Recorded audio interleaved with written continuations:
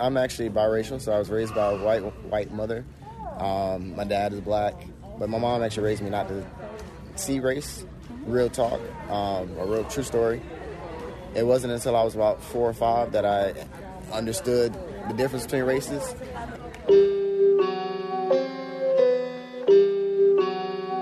Lord, I need some clarity. Peace, love, and prosperity. With the fame comes popularity. Evil ones that breed jealousy. Lord, I need some clarity. WFSU Public Media is exploring race in Tallahassee with our podcast, Not So Black and White, A Community's Divided History. We're investigating the barriers that lead to continued segregation where we live, learn, work, and worship. I'm Gina Jordan. We held a town hall session last October with listeners who wanted to further discuss the issues surrounding Tallahassee's racial divide. Here's audience member Bill Lohman. What we are struggling with is something that's very ugly, something that people are uncomfortable talking about, and there may not be a polite Southern way to talk about it. And I'm talking about not just European Americans or white Americans, but African Americans also have some very, very uncomfortable conversations we have to have. And I'm glad you're getting started. Thank you. Thank you. Thank you for your comments.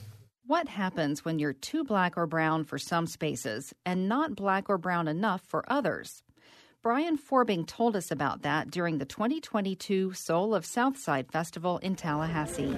Because I went to predominantly black schools, and honestly, because we focused a lot on racial history and what it meant to be a slave and who owned you as a slave, I got a lot of flack from that because my mom was white. And so I actually was a victim of getting beat up and bullied because my mom was white. And I look back on it and say that it's just because we didn't have open-ended conversations from both ends of the spectrum. I'm stuck between the middle of a rock and a hard place, you know. And I honestly, growing up through the different education sectors in Tallahassee, I learned that I wasn't black enough, nor was I white enough, so I was almost not accepted in either society. Forbing graduated from Rickards High School in 2003. The school on Tallahassee's South Side has had an International Baccalaureate, or IB, program since 1994. So a lot of people try to make Rickards one-dimensional, but it is multifaceted, and it's always been multifaceted. It's always been multicultural. Rickards did a wonderful job of preparing us for the future. It's looked at as the dark school, but I'd like to equate it as you find diamonds in the darkness. You find gold in the darkness. Every gem, every precious stone, every precious metal is found in the darkness. So if you guys want to keep us in the dark, it's fine. We'll illuminate the light. The color of my skin make them hate. Yeah. It's rude. There are so many shades of the spectrum. So who decides what is black? There's so many shades in between of belonging within black, belonging within white. I'm Rachel Bassan Porter. I am the co-chair of the Soul of Southside History and Culture Committee, and I am the director of research and programming at the Historic Capitol Museum. Porter was also part of Leadership Tallahassee Class 38. She has her own unique take on spaces that are too black or brown or not enough. My family is a real mix. So my mother is Native American. We are Cherokee Nation. She grew up in Oklahoma, which is where she met my dad. My father is American, second generation, but his family is Jewish and emigrated from Eastern Europe and parts of what are now Russia and Ukraine.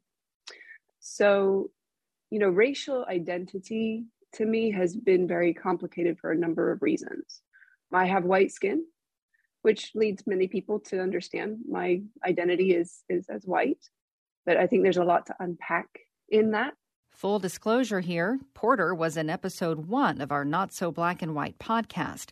And in the original version of that, we too described her as white, and she called us out on it. But she says she gets it. It's complicated, especially when, despite her appearance, Porter says she's never considered herself to be white.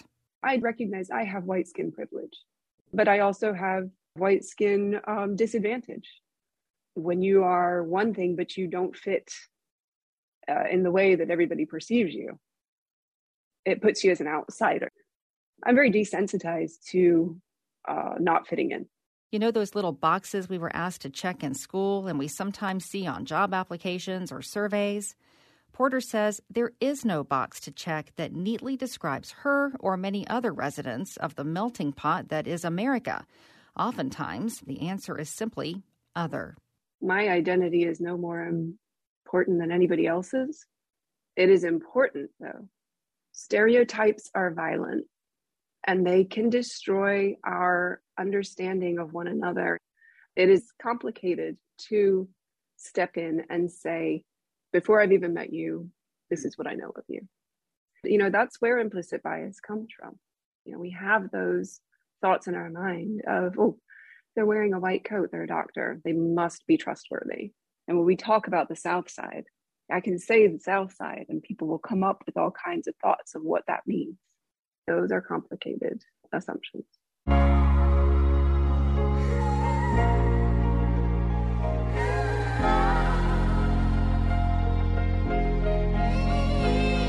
I was laughed at and forgotten. I made it to the top from the bottom. I've been put down the bottles, but it's peer pressure coming from models. Made a promise to my. Have you felt like you are too black or brown for some spaces and not enough for others? What kind of stereotypes have you faced because of your skin color? Tweet us at WFSU News and find us on Instagram and Facebook at WFSU Public Media. This is the podcast Not So Black and White, A Community's Divided History. I'm Gina Jordan. Celebrate that we here today. Celebrate that we